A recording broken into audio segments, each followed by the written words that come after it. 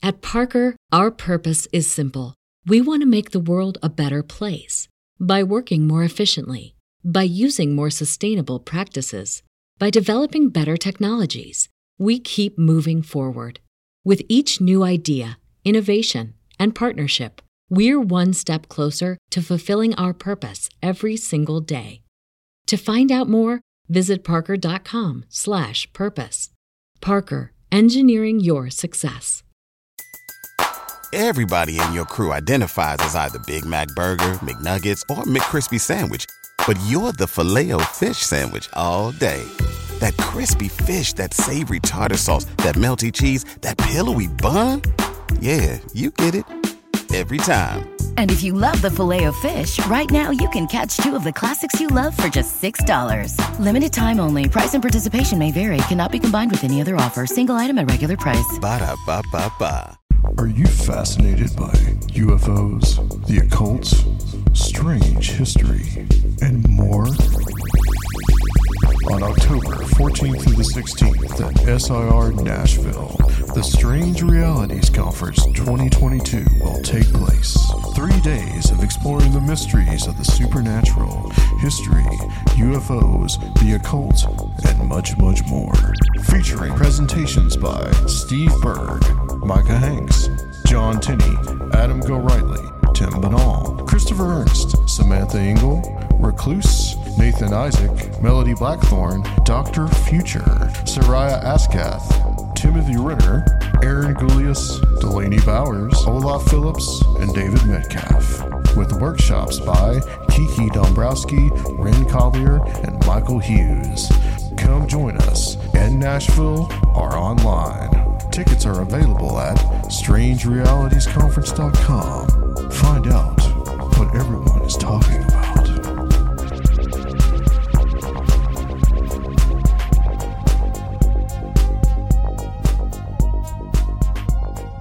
Okay, we are live, and welcome everybody to the third Strange Realities Conference preview.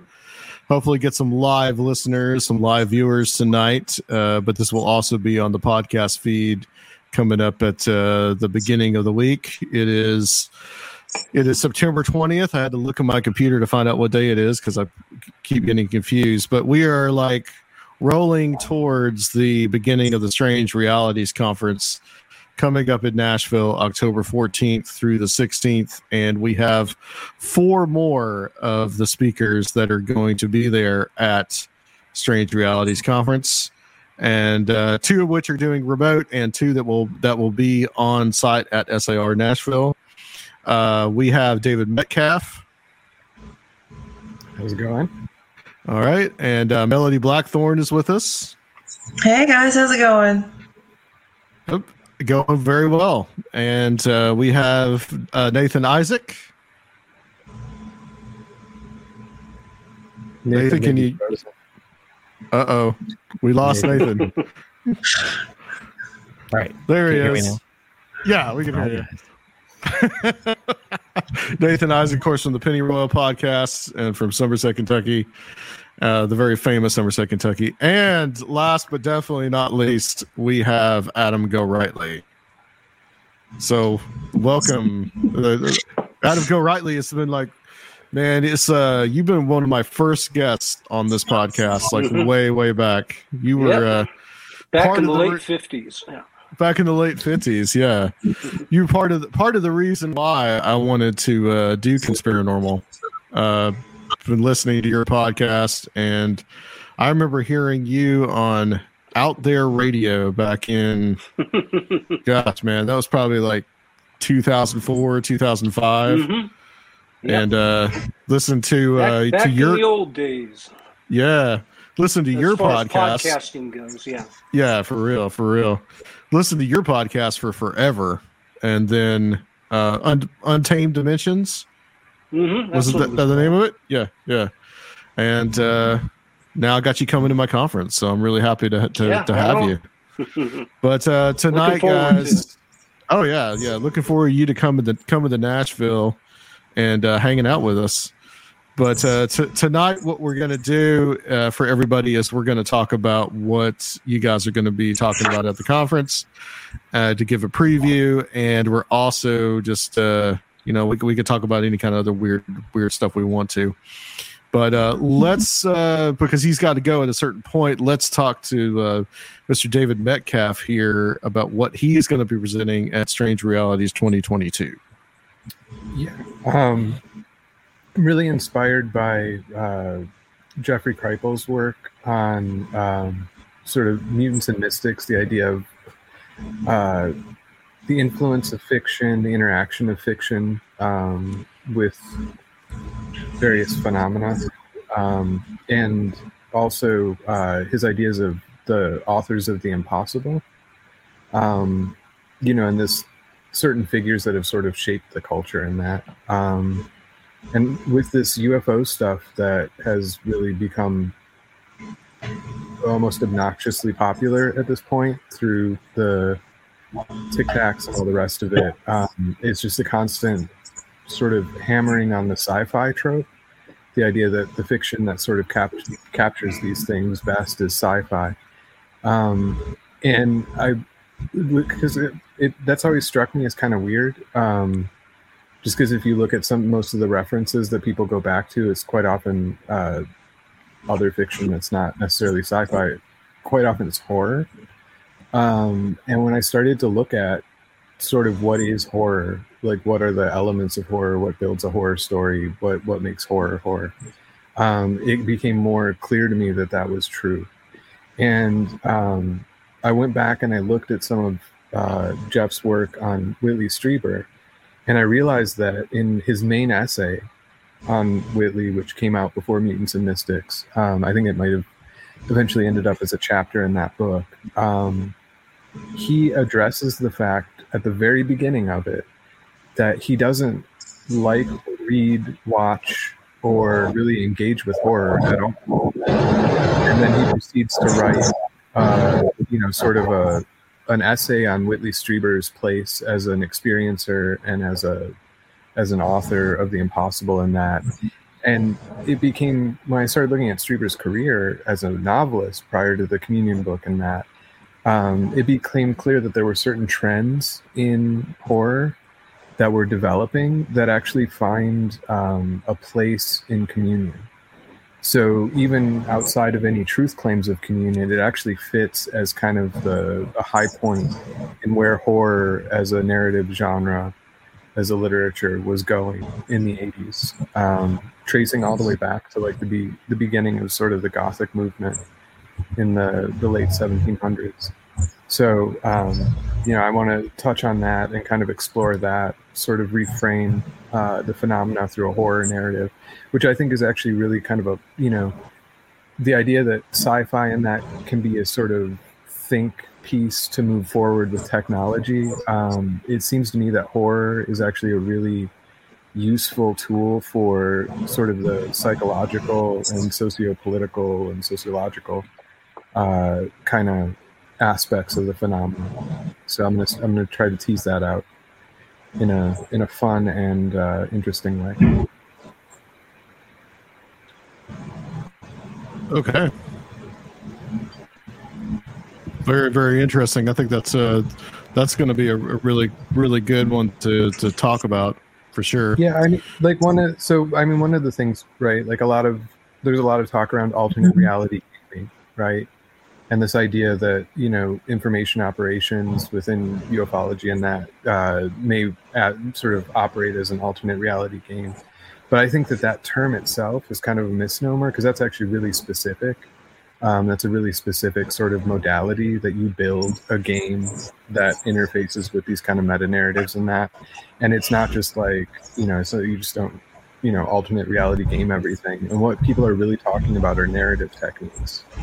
And those narrative techniques for something like horror, where the whole purpose of it is to evoke an emotion, right? To evoke an experience in the reader.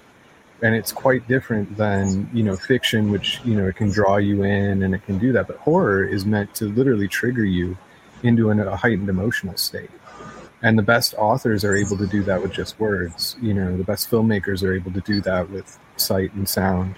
You know, Tobe Hooper, when he was shooting Texas Chainsaw Massacre, a movie which, you know, is famous because if you actually watch the movie, it's not what everybody says it is. It's not actually as bloody and gory and, you know, sort of insane as people assume it is.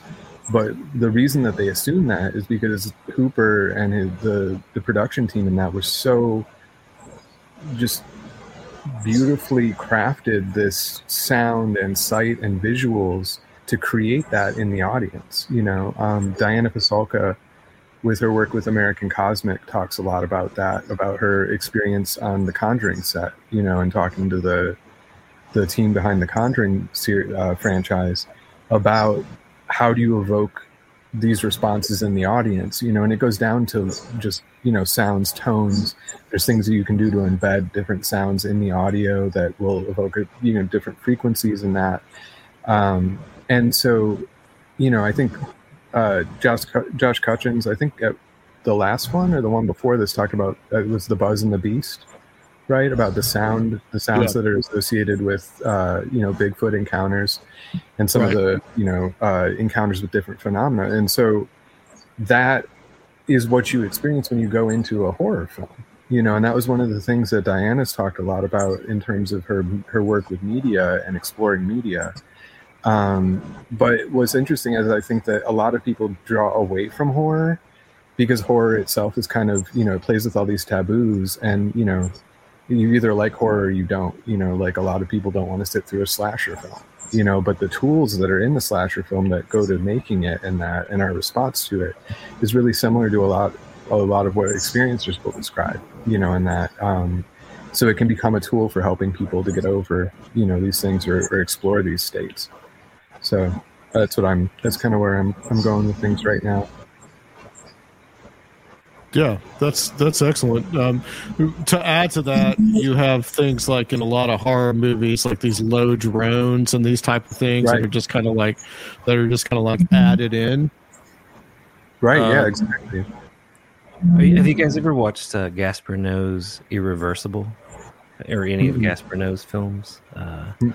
He uses they're really, really violent films, but they're he got a degree in philosophy at the Sorbonne, and then got a film degree, right? So all of his films are meant to be these sort of existential horrors.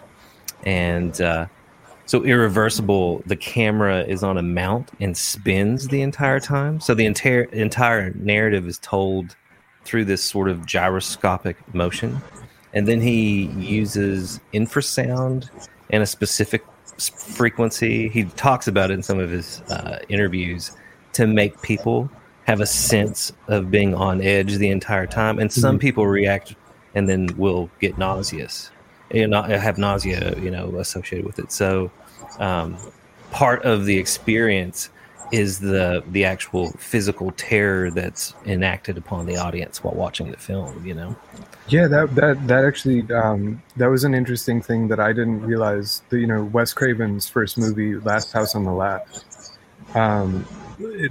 you can't watch it twice. You know, I mean, like if you watch it twice, like it's kind of that's a problematic thing, just because it's so just rawly violent and offensive, really. And you know, I saw it when I was in college, and I was like, I'll never see this movie again. And then seeing interviews with him as I was doing research for this thing, he talks about how he didn't intend people to see it again.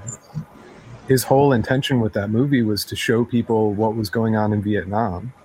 And he said that the irony of it was that critics, you know, the social commentary of how terrible this movie was and how it was, you know, it was going to ruin society and that. And what he said was that was happening every day over in Vietnam. And no one said anything about it. That was fine. That was socially sanctioned. I made a fiction that showed people the reality of what this would be if it came home. And the social, you know, the people, the powers that be freaked out. And they couldn't handle seeing what was, you know, William S. Burroughs, the naked lunch, you know, right? Like the thing that they were eating. And I thought that was really interesting, the idea that you would make a movie that would only be seen once. which, you know, that happens in like, you know, art films and that, like someone maybe, oh, you know, this will only be seen once or whatever. But I think Crispin Glover's kind of played with that with some of his stuff where it's only seen when he shows it, kind of thing, you know. But for an exploitation film, that was kind of, you know, the producers made it to make money. For the director to have that intention of it being just so visual, like just viciously in your face with its subject matter, that most people would only see it once, and he was fine with that. That was the purpose. I thought that was really an interesting use of, you know, sort of entertainment means.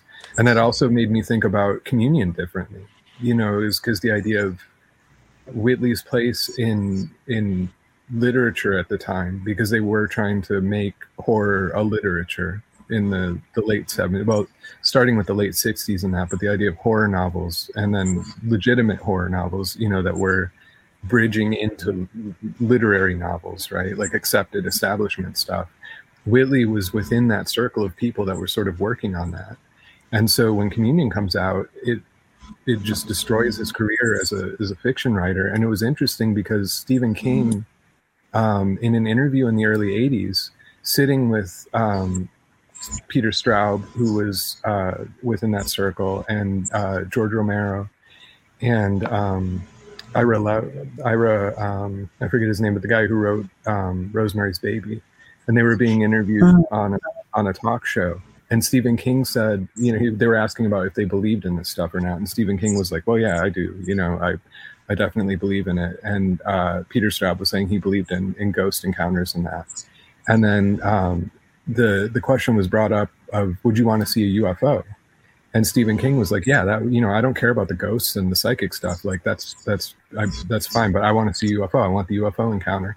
And he said, but if I did, I would never say it, because that's a game killer for anybody in our industry as a horror author or a, you know, fiction writer, to say that you encountered one of these things, because it would just be, oh, it's just what the horror, you know, the horror guy's saying.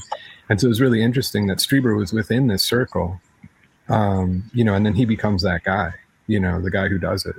But at the same time, the way that reality in that was being interwoven with the fictions, like Peter Straub's got the Ghost Story, which is kind of his big novel that was the break for him. That has mentions of, you know, seeing Vincent Price movies and Carrie, and that it interweaves with reality at the time.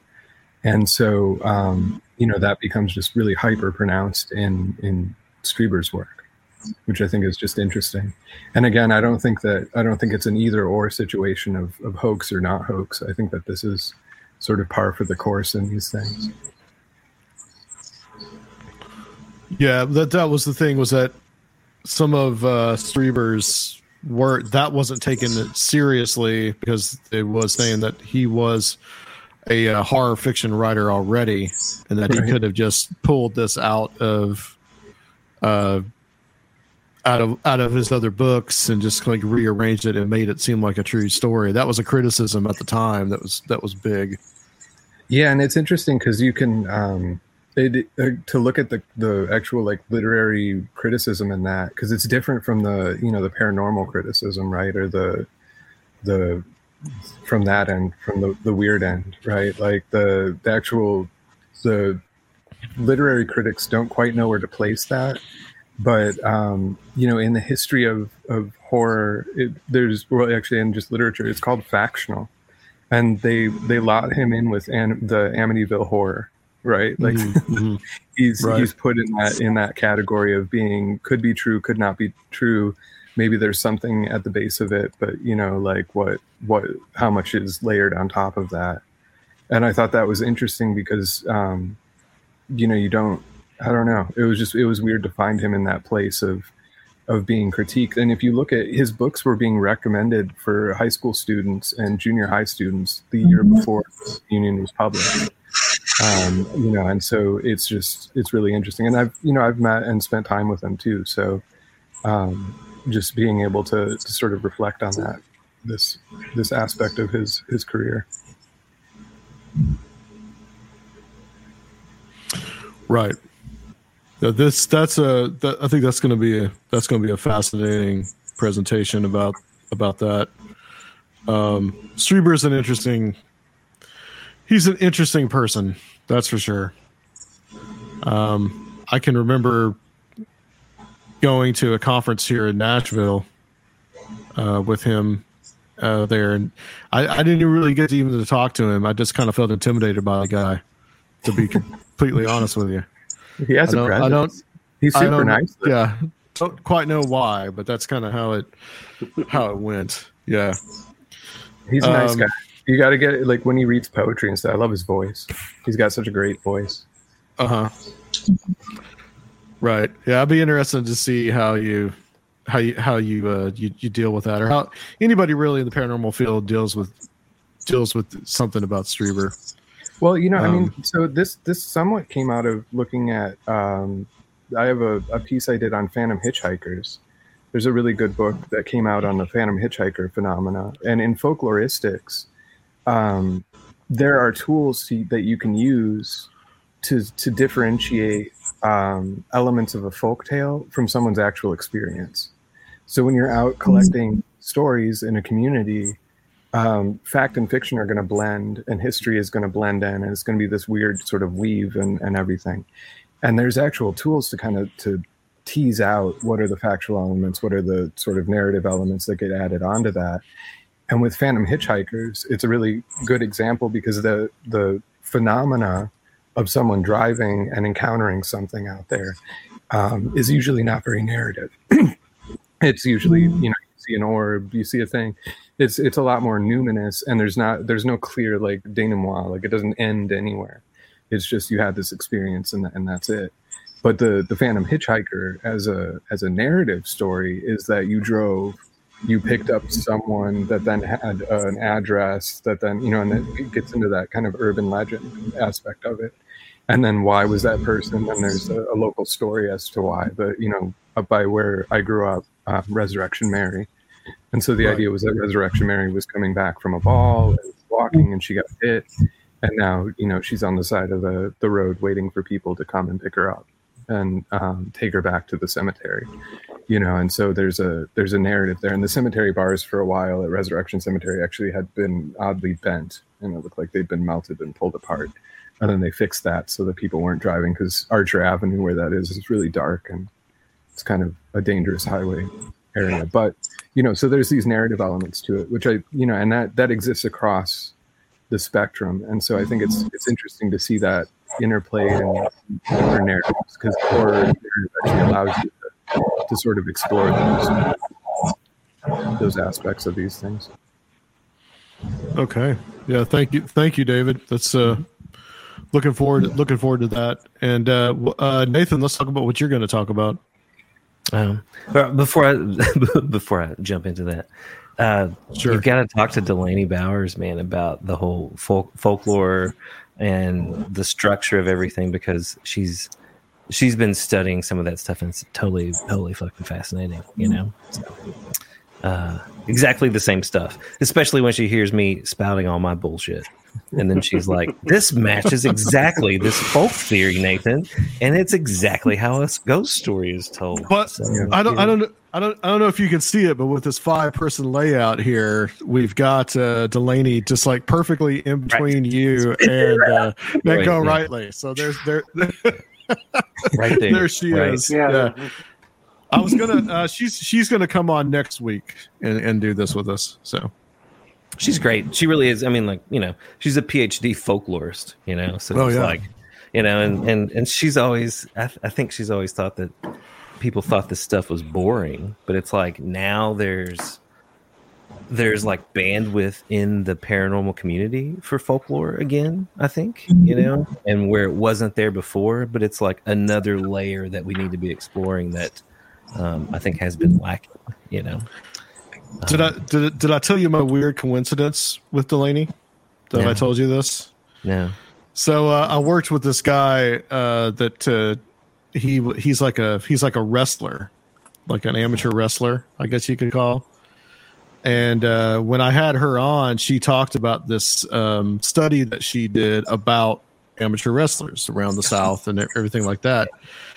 And I worked with him and his wife, and his wife looked at me and says, like, you just had on somebody that, you know, that interviewed him. And I'm like, really? Who? And then it dawned on me that it was Delaney. So she interviewed a coworker of mine and then got interviewed on my show.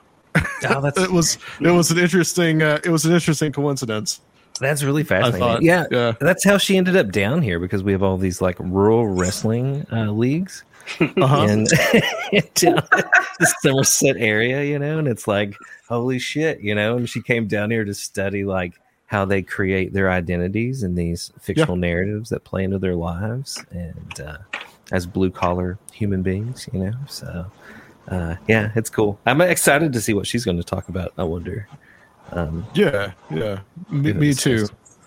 All right, so the thing I'm going to talk about is the title for it is Wrong Numbers, Channeling, Information Theory, and the Trickster. Right. So I've been, you know, obviously I sound like a broken record with the whole second order cybernetics shit, but it's definitely like, you know, something that always sort of informs what I'm looking at. But Claude Shannon and information theory, and just this idea that the emergence of communication technology parallels the rise of mediumship, you know, and spirituality, and that every step along the way, as we progressed in new types of communications, there were new entities and new intelligences that were talking to people, right? And often they were leading them on these crazy adventures and journeys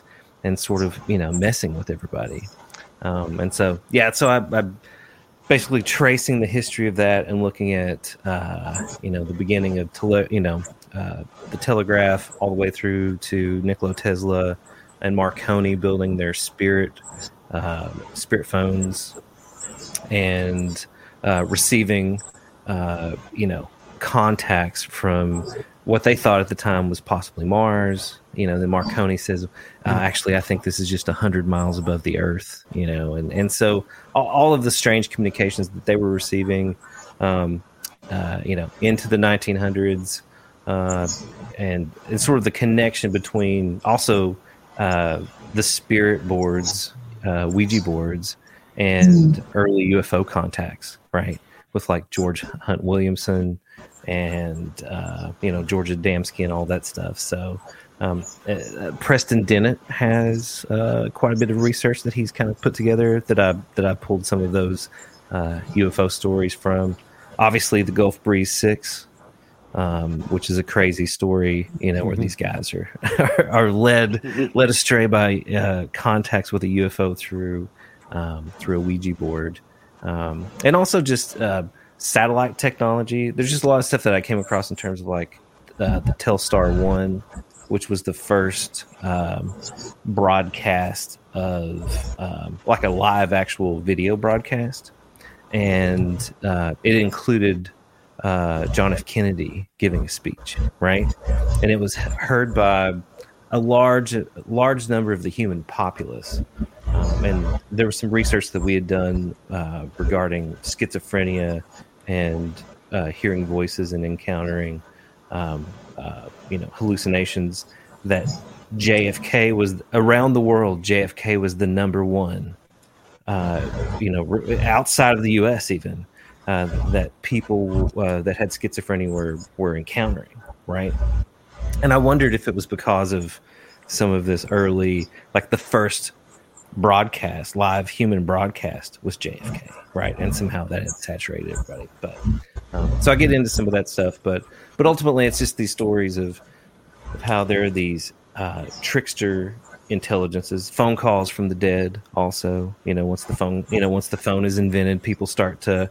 There's even you know, phone clairvoyance. You know, that are actually advertising to people that they can talk to the dead through the phones, right?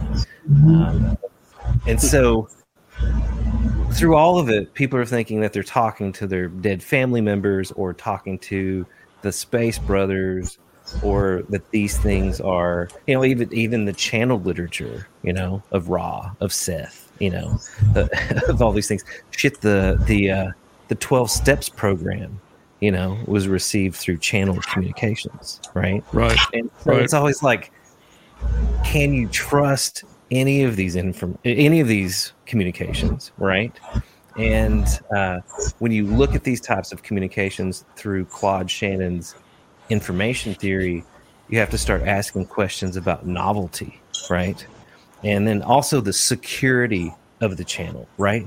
Can you have secure communications with the other world, right? Or are those communications always subject to being hacked and hijacked by various intelligences, right? And you look at like the Dawdleston messages, where the guy's receiving the messages from the computer, that BBC One, and he thinks he's talking to a guy in the 1600s, and then 2109 jumps into the thing. It's like, you can't trust that guy. You can only trust us.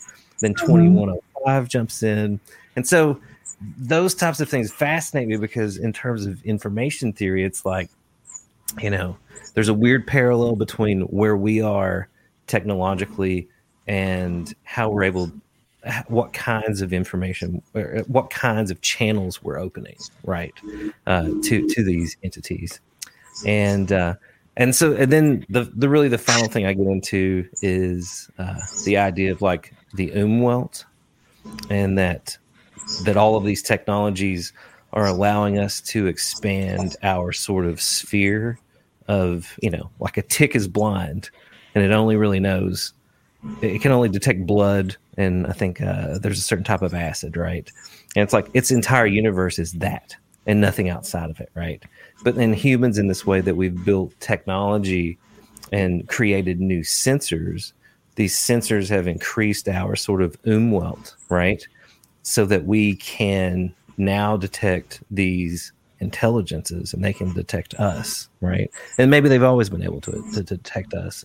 But just looking at the history of communication theory, the history of mediumship and spirit and otherworldly communication, and how those things parallel, and sort of where we're headed in terms of those technologies.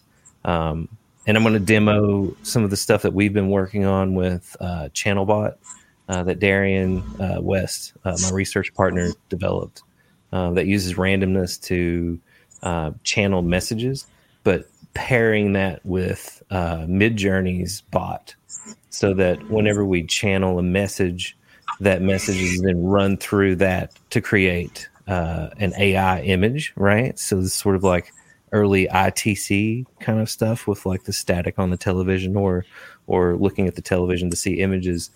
Can the AI take a sort of this channeled message and then convert it into a visual element that we can also use to interpret or communicate? So how do you feel about the results that you're getting with that? Do you think the pictures are interesting in terms of communication, or pretty? We only started doing it. It depends on the text. Because you have to actually supply a text for it to channel from. And so the first things that we were doing were some of the Gaterma FBI file stuff.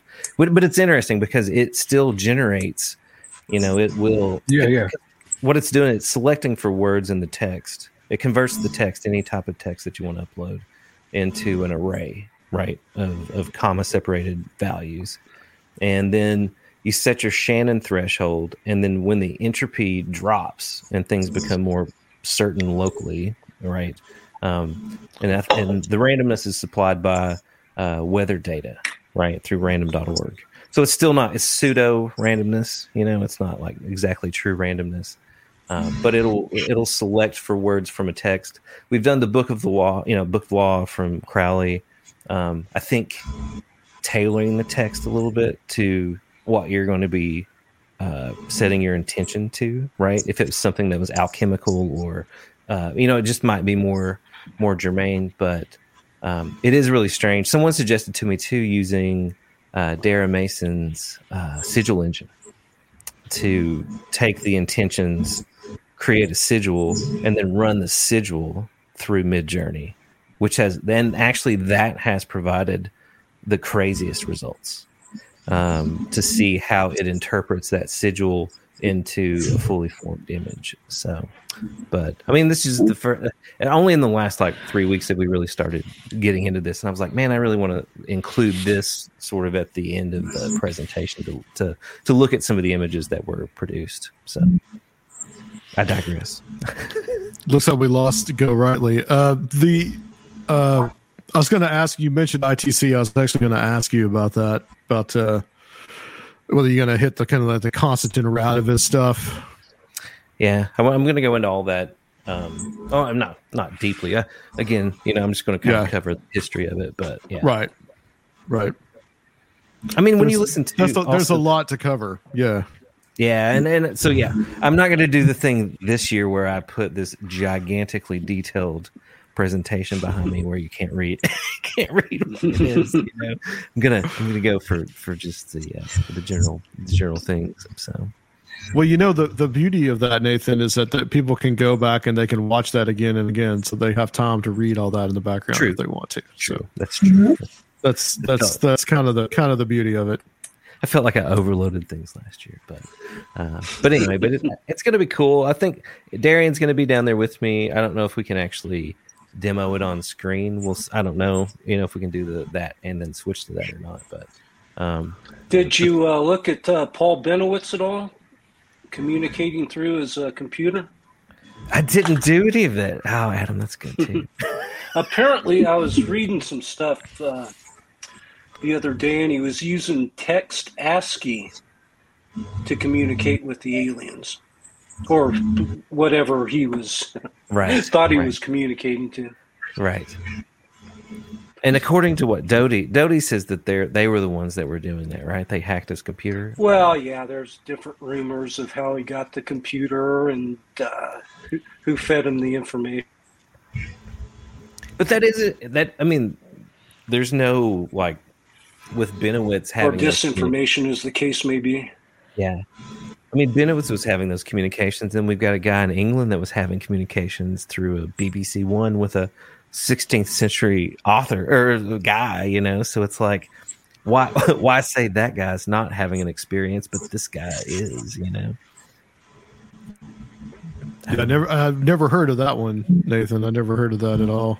The Dawdleston messages? Yeah. Oh, dude, you've got to read The Vertical Plane. It's okay. Ken Webster. Yeah, that's a good one. Author. It's fucking great, dude.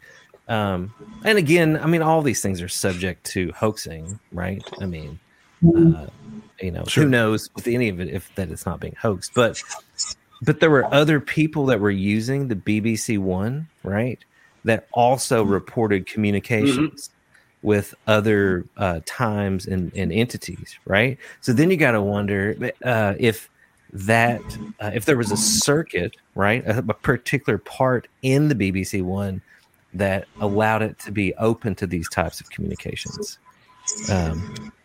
Was this inspired somewhat by some of the stuff that you've been looking at in Pennyroyal, like in the first season where you talked about some of the people in the mental institution that said that they were talking to intelligences and said that Dan had some interaction with those people? Yeah. I mean, definitely the whole like story of the Nine, right? Right. As always, like there was a weird correlation between like the patients there and then the story of the Nine.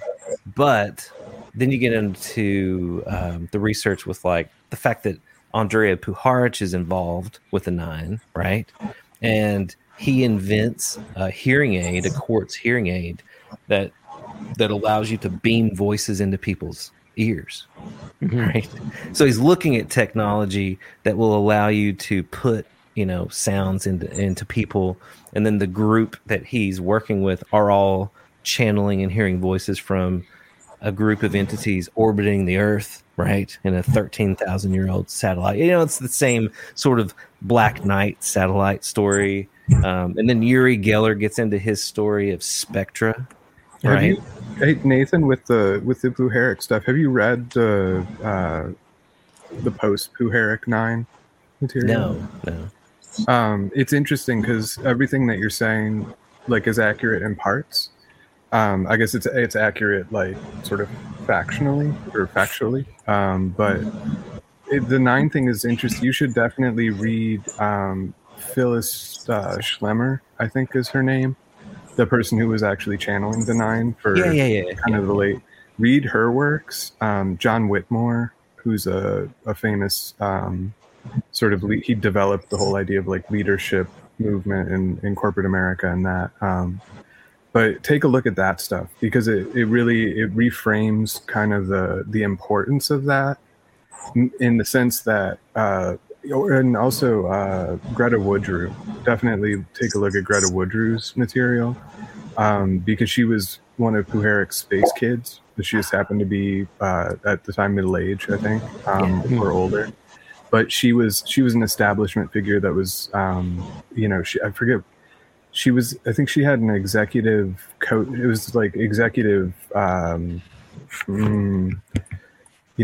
like you hire a firm to basically bring in a CEO or a COO, she was kind of like a headhunter.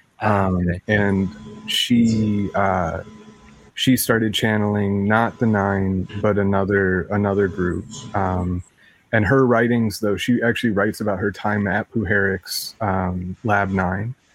And it gives a whole different sense for all of that. It was kind of a ramshackle mess. Really? Yeah, I mean the Lynn Pickett stuff, it's all really blown way out of proportion. And like if you read like what Puharic was actually like, kind of, it was real basement stuff, basement tech. Like we've got a Faraday cage and let's rock this. I mean, one of like a lot of the tests for the Nine in that were done in his bedroom because that was the biggest room and that's where they had the Faraday cage. And I don't mean that in any kind of like weird kinky way. Yeah. Literally, it was just like, hey, we've got the Faraday cage in the bedroom, so we'll be down here. You go up there and like sit and channel in the Faraday cage. That's crazy. So, definitely. Like, if you're gonna do Puharic, read around the mythology of Puharic. Yeah. Read beyond the supposed MK Ultra mind handler kind of guy, and like actually read, because it's more charming, I guess, and it's more fumbly and it's more real and more human, than kind of the myth of Puharic as this sort of, whatever. So it's not an overarching conspiratorial plot. Is that what you're saying? I mean, it could be. You could work it in, but it's going to be more like Homeward Bound or something. It's be like a Disney like animal movie, So it's not going to get that great Skywatch TV headline. It might, I'm sure Skywatch could do something with a Faraday cage in a bedroom. I'm sure that they could build a narrative around that. The other interesting thing too is his building in New York actually got turned into like a community center or something. And when they sold it, the people like ended up just dumping all the stuff and sealing up like a lot of the stuff in the basement. Because they were like, this was a Satanist house and it was evil and like this. That book. There's the Stargate conspiracy. Man. I never trust a Luciferian who says that there's a Luciferian conspiracy. That seems weird to me. Right. Like someone who's like heavily invested in the occult and is like, there's an occult conspiracy. Like, really? There's a crazy story too where like Puharic ends up in Mexico with what's her name with LNL Research, Carla Ruckert. Who did all the raw stuff, and then they end up in Louisville, Kentucky, right? And they write a bunch of books about contacting UFOs, but they end up being hired to work. There was a huge horror movie, not huge, but there was a horror movie scene in Louisville, Kentucky in the 1970s, and they hired Carla and the other guy, I forget his name right now, but to basically create this scene of possession, like demonic possession, and it's too hokey, so they end up hiring what's his name from the Church of Set. My brain stopped working. Aquino, yeah. So they bring him into Louisville at the same time with the LNL Research people that were channeling raw, and they like work on the set together.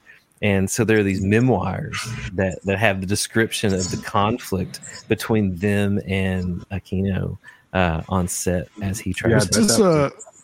Was this a William Girdler movie? That was the big. He was the big horror film director from Louisville, Kentucky. Might have been. I've got the. It's from Carla. It's her journals about that experience. Yeah. But I thought that was funny just to see it go from Puharich to L&L to Louisville, and then Aquino sort of pops up and gets involved, in terms of psychological warfare. All right. Well, I guess Melody will talk about what you're going to talk about at the Strange Realities. Okay, sure. First of all, I'm really glad to be a part of this and honored to participate. What I'm going to be exploring with my thank you. What I'm going to be exploring with my presentation is taking a look at the Bell Witch haunting through what I believe is a completely... At Parker, our purpose is simple. We want to make the world a better place by working more efficiently, by using more sustainable practices, by developing better technologies. We keep moving forward. With each new idea, innovation, and partnership, we're one step closer to fulfilling our purpose every single day. To find out more, visit parker.com/purpose. Parker, engineering your success. Different lens. So much of the focus on that particular story, the folklore behind it, it centers around your typical haunting, and this happened, and we think this is why it happened. If you really take a look at society at that time in that part of the country, we're talking northern Middle Tennessee, very close to Kentucky, very close to Mammoth Cave, very close to what, would eventually be Hopkinsville. And we know what happened there in the 50s. You're talking about an area of the country where lots of unusual, unexplained things have happened. So I've been studying this particular legend and basically looking at everything I could get my hands on for probably half of my life. And what I finally began to realize is if you really broaden the examination of what happened to John Bell and his family, and you take it to the greater community, there were very many things that happened. And I honestly believe that there are 3 different explanations for what occurred during that time. One may have been a poltergeist. I believe that there was some sort of cryptid activity that was going on. You had stories of, people were seeing a donkey that had the head of a rabbit. They were seeing strange ethereal women in the woods, several different types of creatures. They alluded to large cats. There's one story where they talk about a giant fish that everyone was at the river on a Sunday afternoon, and they're all fishing and having lunch, and all of a sudden here comes this giant fish right down the middle of the stream, and the fish just happened to steal the fishing rod of Betsy Bell's then fiance. And the story goes that Betsy then decided, well, I can't marry him, and so she broke up with him and ended up marrying her school teacher, but that's another story for another day. There was a lot of activity that was happening there, and the way it's passed down through folklore, through the community, I really want to take a look at the stories that were being told, and also, is it possible that we're talking about things like egregores and groupthink? Where were the origins of this, and what were the external influences that were at play? If you look at 1819, 1820s Tennessee and Kentucky, you had the onset of the spiritualist movement, the Methodist revival movement. People were gathering near places that were seen to be, these places were actually more glorified forts. They really weren't towns and cities yet. A lot of it was still very frontier. So you had many people gathering in different areas, raising energy, raising sand, as they say. And then all of a sudden you have this very famous quote unquote poltergeist haunting, whatever it was, occurring in the same place. So part of my frustration with the Bell Witch story and the Bell Witch legend is I feel like we've only explored it one-dimensionally. And what I've been working on is looking at it with, more of a three-dimensional focus and taking the different pieces and hopefully connecting them together to maybe start taking a look at historical hauntings and really examining them through a different lens as to what could have really been going on. Yeah, that's good. Yeah, put it in the context of the time and the era and everything, because most of the time the historical context isn't covered as well as it probably should be. I'm curious if you're going into any of the right. any of the Masonic I think what stuff. happens too is.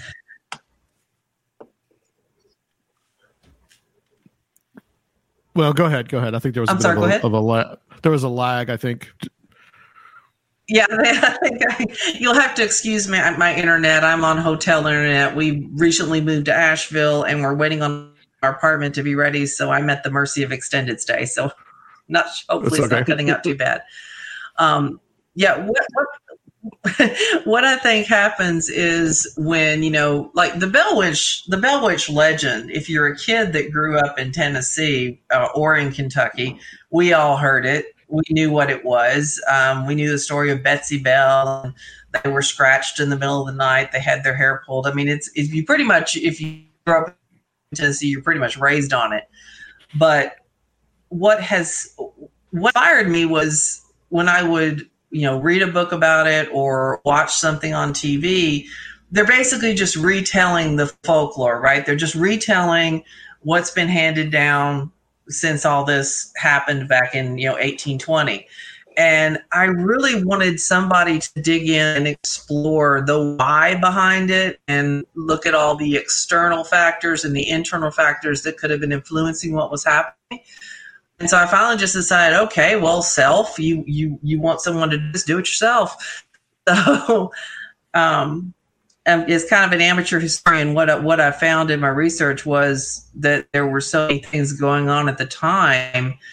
And it's really interesting if you take a look at the different things that have happened throughout history. If you start in the 1820s, you can almost do a timeline that leads straight to, the 1950s and the Hopkinsville Goblins, and then take that forward to the 70s. And you can almost get to Mothman if you really sit down and look at it. And it just really inspires you to wonder what could be happening in that particular part of the country that inspires all of this activity.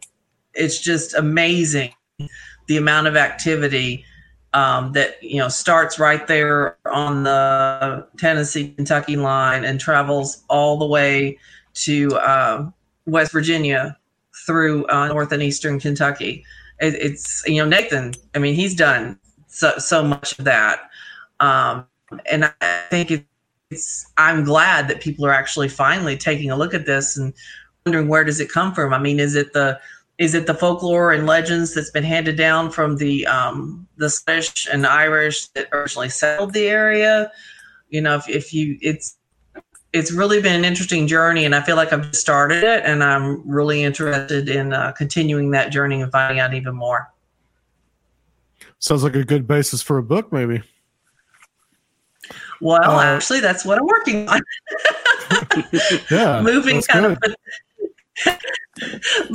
of put it on hold. I've got a tentative title, The Bell Witch is an Alien and Other Weird Shit, that I'm working with. But yeah, I grew up in Tennessee. Have family. Nathan may be familiar with this area of Kentucky. I have family in a place, Owen County, Kentucky, which is extremely northern. Yes, he's shaking his head. He knows what I'm talking about. Late 70s, early 80s, Owen County, Kentucky was about as rural as you could get. There wasn't a lot there. And I can remember my grandfather had he had a place on top of a ridge, and he had several hundred acres, and there were a lot of old abandoned houses, and that was kind of what we did when we were kids, is we would sneak off and start exploring these old houses. And when I say old houses, I mean houses that were probably, over 100 years old. It's a place where you can go for a walk in the woods, and you can happen upon a cemetery that has graves from, hundreds and hundreds of years ago. So I'm really encouraged by the interest that in general people are showing for the legends and tales of that particular area of the country. So that's what, my book is going to focus on, is I'm putting together. The Bell Witch is kind of the star of the book, but I'm also looking at different legends and different happenings, focusing on, Tennessee, Kentucky, and now since I'm here, Western North Carolina. Perfect. Yeah. The Red River area, Adams, Tennessee. Now, I don't know really which came first, but whenever I've gone up there a couple of times, it does have a weird feeling to it. First time that I went up there, I didn't even go close to the Bell Witch, any of the Bell Witch stuff, and it just felt really, really odd to me. So I don't know if you get the same feeling when you're there or close to that area, but I definitely get the feeling that it is kind of a weird place.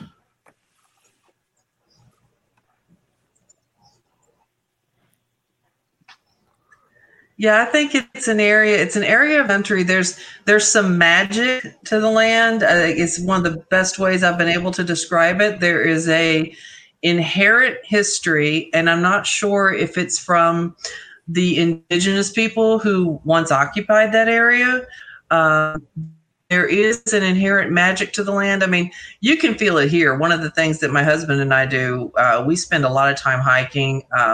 There's the mountains around here, you can, it's not impossible to find a trail and literally be by yourself for a couple of hours, up in these mountains. And you really feel that inherent, beingness, is, for want of a better word. It's just a different sort of feeling that you get. And I sourced down a couple of things that I think it is. I think you could attribute it to the group think, or the idea of egregores, thought forms and things that we, 10 people, 20 people thinking the same thing over a period of time, takes that energy and creates that thing almost from whole cloth. But I definitely agree with you. Red River is one of those, that area around Adams is one of those areas that you just almost feel, you almost feel it before you realize you're there. Absolutely. All right, that sounds very, very interesting. And I should say too, when everybody is going to be speaking as well, guys. David and Melody, you guys are both on Saturday. You guys are going to be doing remote presentations, which I've got those grouped. Yes. Oh, no, sorry, Sunday the 16th.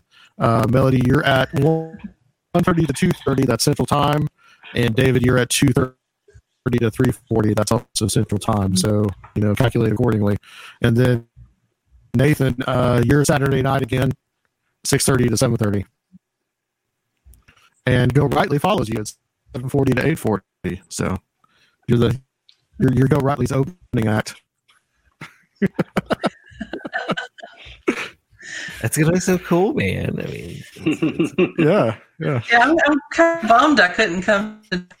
Really, I had planned on being there in person, and as will happen when one moves, we moved here in May, and the housing situation being it is, we were informed that we had gotten an apartment and we could move in on October 13th. So kind of put a little wrench in my plans. So I appreciate you guys accommodating the stream.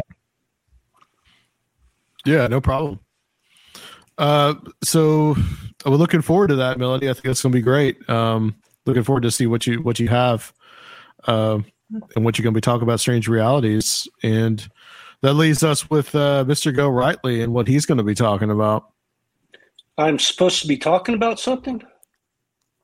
Yeah. Are you going to get up there and do like a song and dance act or something? Yeah. Well, I told you about Dolly Parton. I'm working on that. So yeah. see how that plays out. Yeah. Well, I mean, there's a full stage for you up there. So if you can, bands rehearse there all the time. So if you can pull Dolly in to do a duet with, are you going to like reenact The Gambler or something? I mean, let's go. That's plan A. If that falls through, I'm not sure. I'm marveling at Nathan's mixing board there now. That's awesome. I want to go record some music there. Come here, man. You've got to come up here and hang out. And I will. I was talking to my wife about visiting you because he welcomed me a while back. So we'll do that sometime. Please, yes. Okay, so what I'll be talking about. Originally, I was thinking of doing something called Kooks I Have Known and Loved. You know, about different people I've written about. Kerry Thornley. Tal Levesque is one, Manson, kind of talking about how these different figures have kind of influenced culture or different subcultures, fringe culture, you know. And then, I decided to go with a James Shelby Downard presentation because recently, the last couple of years, number one, I've been working on that unpublished Downard book that Adam is probably aware of. I've been working on it for like 5 or 6 years, and I'm getting real close. And my plan was to have it done before the conference, but I'm not sure that's going to happen right now. But getting close to being ready to get published. So going through this process, the last couple of years, I've been networking with other people. One of them is Nathan, who's done a deep dive into James Shelby Downard, as well as Richard Spence, who's penned the afterword for this book, and another guy named Reed Marcus. In the last couple of years, these guys have probably done a lot of the work chasing down these different leads about Downard, and we've learned much, much more, some crazy mind-blowing stuff. I know Nathan went into it, was like, did this guy even really exist? You know, was he a composite character made up by these other characters like Adam Parfrey and Bill Grimstead and Michael Hoffman? Well, he does exist. I think Nathan can agree on that. But what we've learned is since then is pretty mind-blowing to kind of piece in his strange history where there was a lot of blanks. There still is a huge blank area from, the 60s and from the 60s and 70s, or early 70s at least.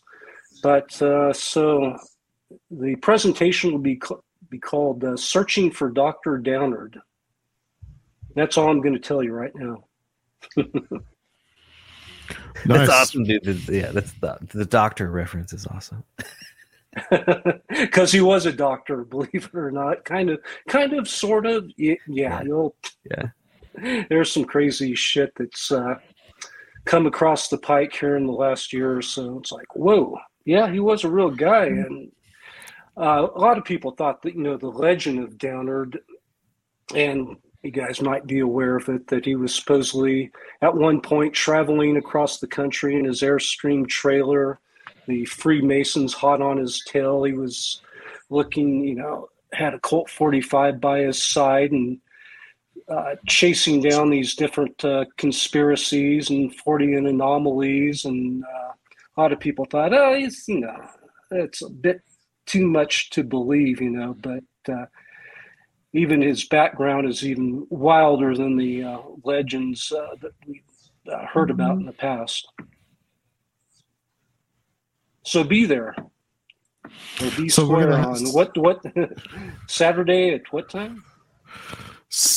Saturday at, we pull it back up, 7:40 to 8:40 Central Time. I say that because we're going to have a substantial streaming audience too, and they could be just about anywhere. Oh, that's a But if good you're- time for me to get lubricated on a couple beers. So, yeah. Yeah. There you go. Yeah. So there's going to be some new information imparted to us at Strange Realities Conference. It should be new. I think Nathan has probably seen a lot of this stuff. We just Sure. touched back together again after not communicating for several months, and I'm glad he shared a little nugget with me. I won't put it in the presentation. What your the reference to Saturn. I was going to touch on that, but now I know that's probably bullshit. But yeah, it's it's an ongoing process. Looking at Downard and putting together his history. Maybe originally I was going to suggest this to Nathan and maybe Richard Spence, that we get together and put all this material into a book somewhere down the line. We're still learning a lot more. So anyway, yeah, that's what the presentation is going to be about. So there's a lot more about Downard to be known. That's interesting. And there's still that lost Yes. decade, man, from like 65 to 75, It's like, if you could just pin down what happened right there, Well, yeah, he was probably in well, we'll talk about that at the event. Gotcha. Well, I mean, for everybody, I think that's worth the price of admission alone, is finding out this information. I mean, Go Rightly, you've done a lot of research on Downard over the years. That's for sure. So the book you talk about, that's more kind of like, that's the continuation of his autobiography. Well, kind of, sort of. It was laid on me. It's been a few years now. 2015, I got a hold of this unpublished manuscript, which was like, roughly 650 pages, and it's like two different. I describe it in the foreword to the book. It's like 2 or 3 different manuscripts and cobbled together, and there's like unfinished chapters, and so it was a big challenge or a lot of work to kind of edit this into something digestible, and so that's what I've been working on the last few years, along with a bunch of other projects, film projects, and different books I've published. So it's one of those things that kind of gets put back on. It's on the back burner, for a couple of years, and then I circle around to it, and I'm finally to the point where it's almost finished. Right now, it's just a matter of I'm self-publishing this, and it's the first self-published thing I've done where I'm doing the layout and everything, and so there's always a lot of hiccups. It's a learning curve for me putting this all together. So the basic guts of the book is done. It's just finishing the layout and getting it published. Now that'll probably take a month or two. Does it pick Animals of Life and Death leaves off, or is it just a little bit more? Oh well, it's partially autobiographical, but then it isn't. A lot of some of the chapters this go into is different theories and that type of thing. So it's a mix of this, the ancient Egyptian history he gets into, mystery religions. A lot of that goes on and on. But then there's different biographical stuff that kind of picks up after that, the Carnivals of Life and Death.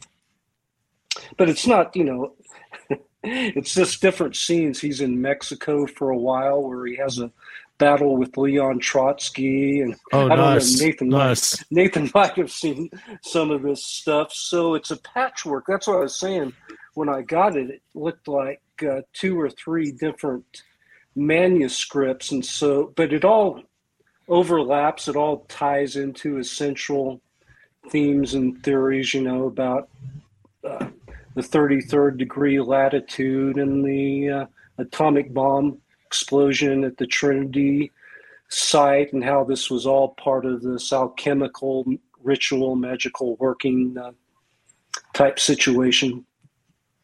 So it's not purely autobiographical, I would say. Maybe a third of it is, and it kind of picks up where the carnivals of life and death left off. So did he claim that he killed Trotsky? Does he just have inadvertently? Inadvertently, it appears. Yes, the history tells us that Trotsky was somebody took a hatchet and whacked him, gave him 50 whacks. It was an ice pick, wasn't it? Yeah, something. Somebody he had a mole in like his communist cell that assassinated him. A Stalinist. Downer tells a whole different story. We get the true story, is what you're saying. That's the Downer. Maybe you might have a piece of the true story. With Downer, it's always this thing. Well, claims he met this person at this certain time, but then you trace some of the history. Some of it kind of jibes with where these people were, but did he confabulate certain things? FDR, Franklin Roosevelt, shows up several times in his works, but there's Nathan came across an interesting photograph that kind of lends some credence to maybe he was in New Orleans in the 30s at the same time of FDR. Whether they actually interacted or not is another story. It's a whole other thing. He's like this Walter Mitty type character that, claims he knew all these people and did all these different things. And some of it kind of sort of adds up to a certain extent, but a lot of it doesn't. Well, David's going to have to go. We're going to probably end here in just the next few minutes anyway. But David, if you can tell everybody where they can find you and all that good stuff.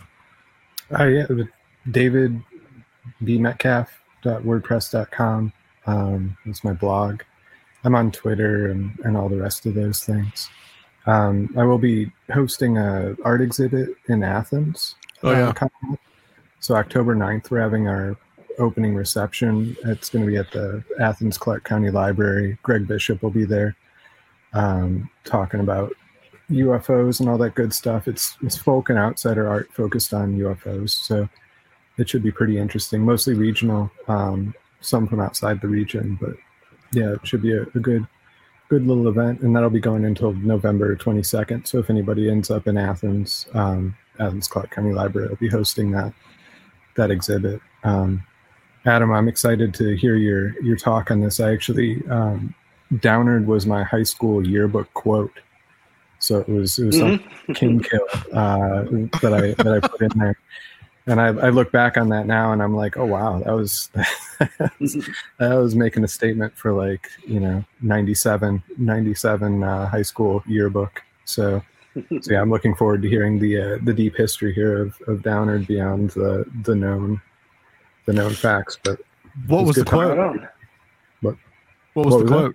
What was the quote? It was the Witch's Cauldron one. That the son of the United States is some sorcerer or something or other, Witch's Cauldron.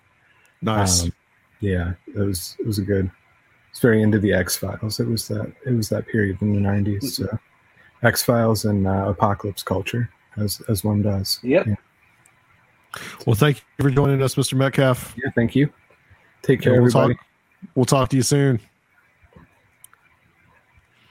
All right, guys. Thank you so much for being here and doing this tonight. I think we're going to probably run this to a close.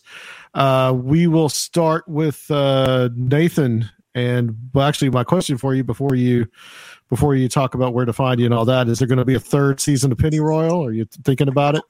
No, for sure. There's going to be 2 more seasons.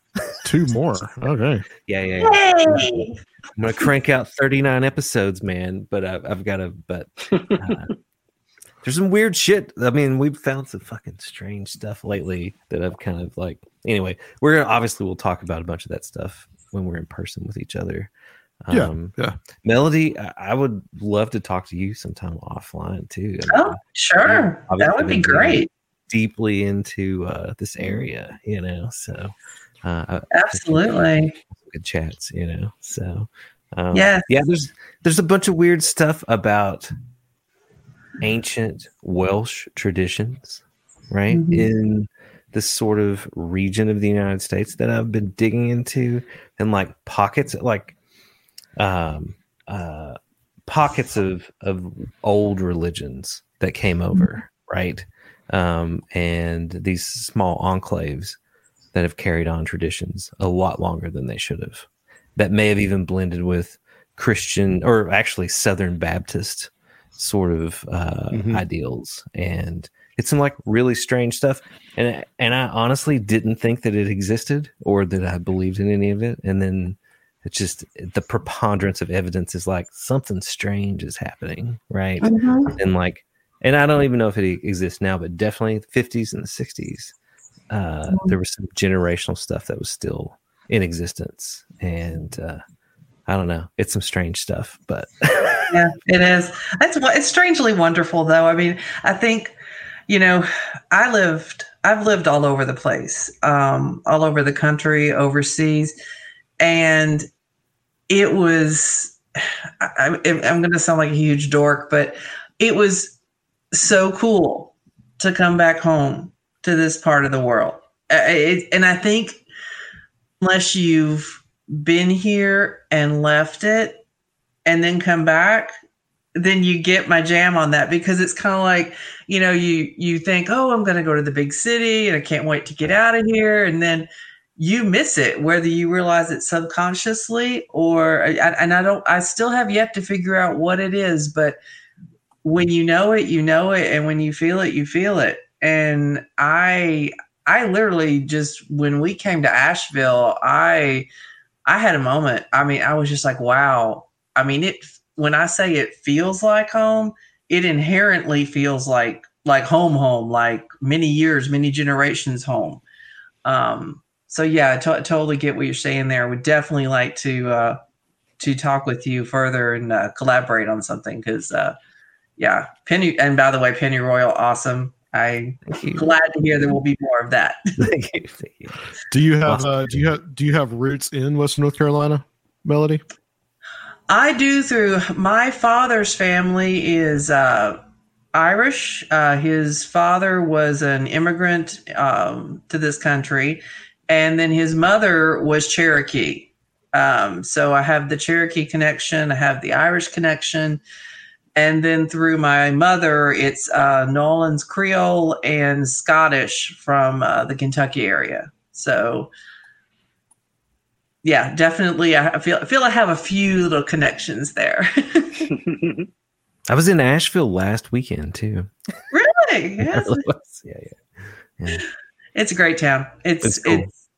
It's got its side. The breweries and everything are great, but we spend, like I said, we spend a lot of our time exploring, the mountains. And, my husband, he's very skeptical. He's very skeptical. He always looks at the science behind things. He's a musician. If he could see your studio right now, Nathan, he would probably, he'd be very upset that his is not built yet. But,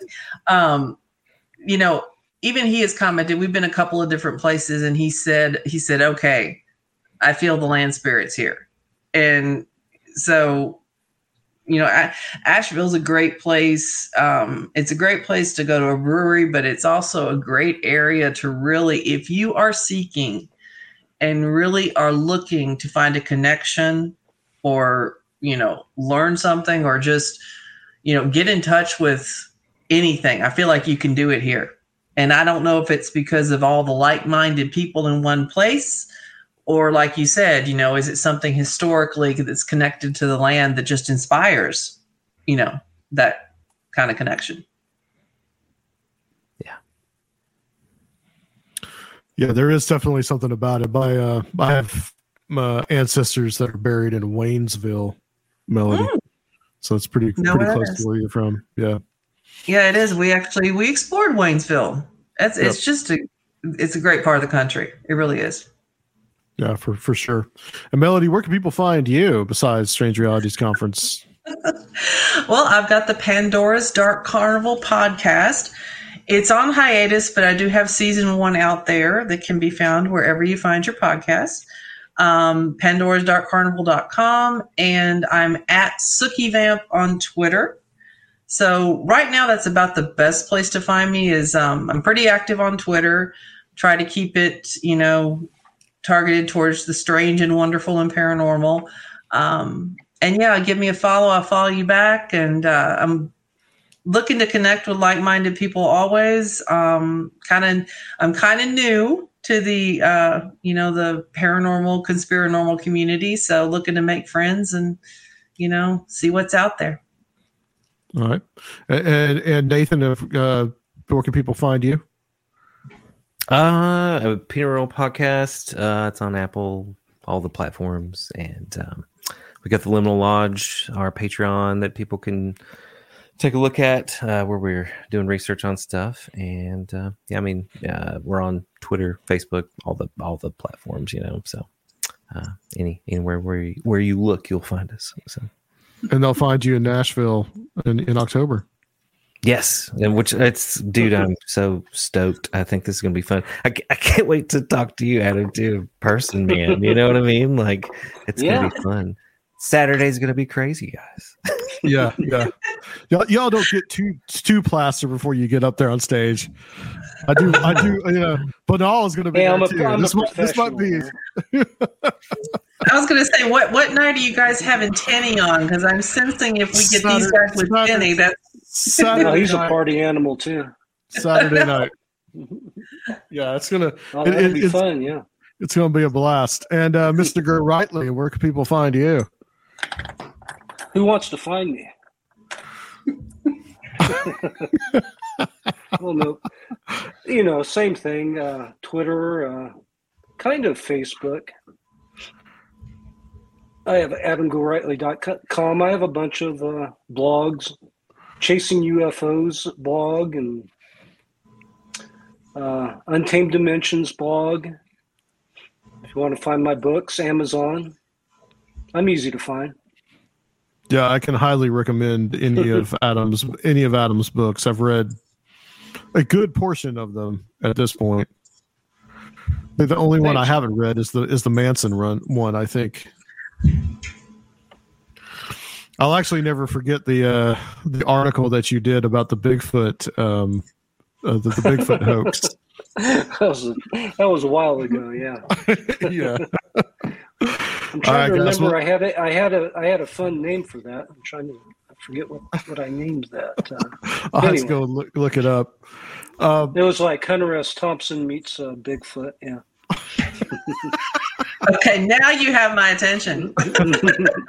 This was when those guys, Melody, you may remember 2008, the guys that hoaxed, they found Bigfoot in North Georgia. Yes. And it ended up being like a plastic costume. Yeah. And, Adam, Go Rightly went to the press conference that they did. I guess they had it. I guess they were in California. Yeah. Nice. They had it in Palo Alto, I think, which is near San Francisco. Yeah, it was a fiasco. Was that Tom Biscardi? Was he there? Tom Biscardi. Yeah. It's like that. Las Vegas promoter, used car salesman. He got involved with those two jamokes from Georgia and. Crazy. This is different from the Texas one, though, right? This is not the one with the guys in Canada, right? Totally different one. This was a big deal. Probably like at least 10 years ago. And one of the guys 2008 is when it happened. Okay, and one of the guys was a cop of some stripe. He and his buddy were out in the woods. They saw a Bigfoot. And shot it, I think. Then they said they had the body of Bigfoot, and they ended up bringing it. It was a big hype for this conference. We're going to see Bigfoot. They had the body. It was on ice, they preserved it, but there wasn't any body at the conference. And the guy showed these had both of the two guys from Georgia talk, and then at the end they had these funky photographs they showed that were hoaxed photographs. Then later, I think they got one of the networks involved to go film because they claimed they had this body, and it ended up being they just got a bunch of entrails and stuff and stuck it in this. It was crazy. Tom Biscardi, there was a guy on Coast to Coast, came on Coast to Coast, and said something of like, "That's my suit. That's the suit that I designed." And I think it did end up being the suit that he designed that they filled with guts. Yeah, they put guts in it, and but they wouldn't let anybody really see it, or they let in one camera crew, and it was crazy. It was just BS, and got a tremendous amount of hype at this press conference. I went in there, the shucking and jiving, pretending to be a journalist, and got in, but CNN and I photographs. You look on my website, there was like all the networks were there. There was like a dozen cameras, press, people were taking this shit seriously, and it was all just BS hoax. They're trying to profit off of. The one in Texas, I think you're referring to, Nathan. I think that might have been one of the same guys. Like I think Biscardi is in both of these cases. Yeah, well, I think the guy that was the ex-cop. Oh yeah, he did show up later. Yeah, he tried it again. Yes, and I think that's the Texas one. But the Texas one, check it out. The Texas one was originally called the Kentucky Bigfoot Project, and they changed it to the Texas Bigfoot Project. But the farm where they had portals to go into Bigfoot World is in Kentucky, an hour and a half north of me, and they still own the property, right? Okay. And like all these people recanted the story, and there's all kinds of like legal, ethical problems of these scientists. One of the scientists still owns it, fled the state and moved to Pennsylvania, and but the Biscardi guy is involved in both of those cases. One of the big things they were pushing angles was they had Bigfoot DNA. It's DNA that didn't match human DNA. But how do you know what Bigfoot DNA is? Yeah. Somebody on Facebook commented, "Is that the one with Melba Ketchum?" Yes, I think that's the So, also was it part raccoon? The Melba Ketchum stuff too. When you look at her closer, like obviously she was writing Bigfoot romance fiction, also. Which is a weird twist to the case.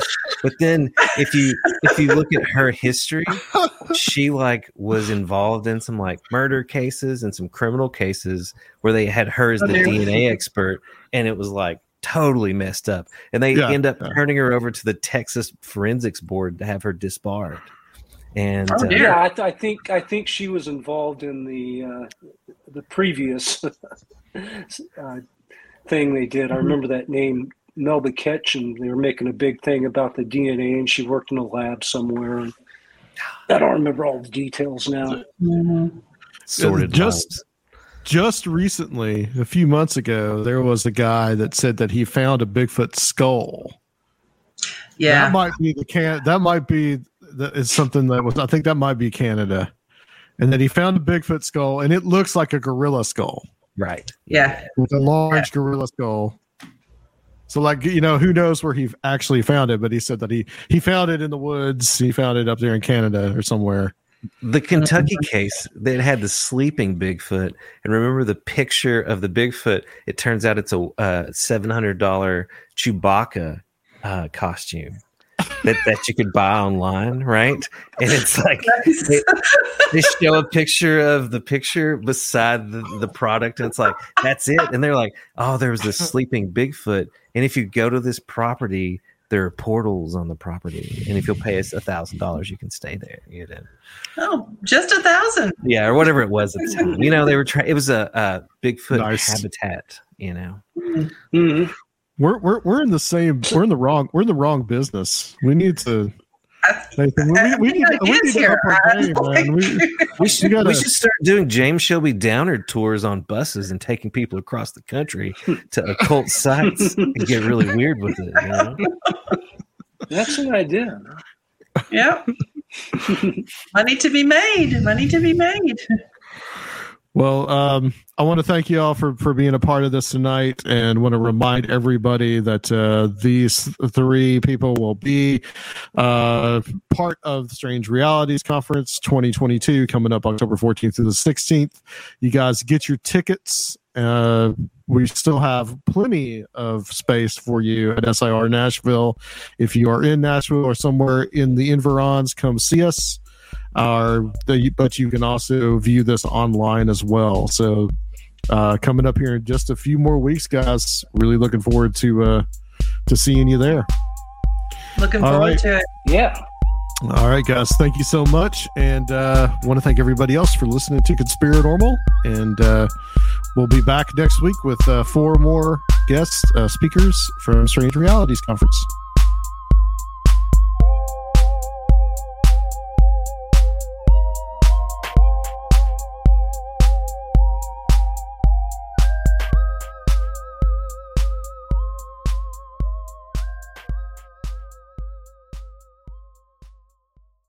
At Parker, our purpose is simple.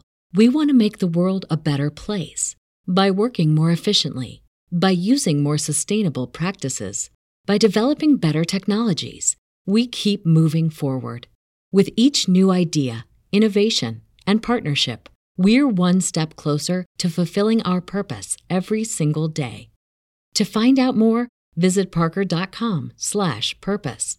Parker, engineering your success. Everybody in your crew identifies as either Big Mac Burger, McNuggets, or McCrispy Sandwich. But you're the Filet-O-Fish Sandwich all day. That crispy fish, that savory tartar sauce, that melty cheese, that pillowy bun. Yeah, you get it. Every time. And if you love the Filet-O-Fish, right now you can catch 2 of the classics you love for just $6. Limited time only. Price and participation may vary. Cannot be combined with any other offer. Single item at regular price. Ba-da-ba-ba-ba.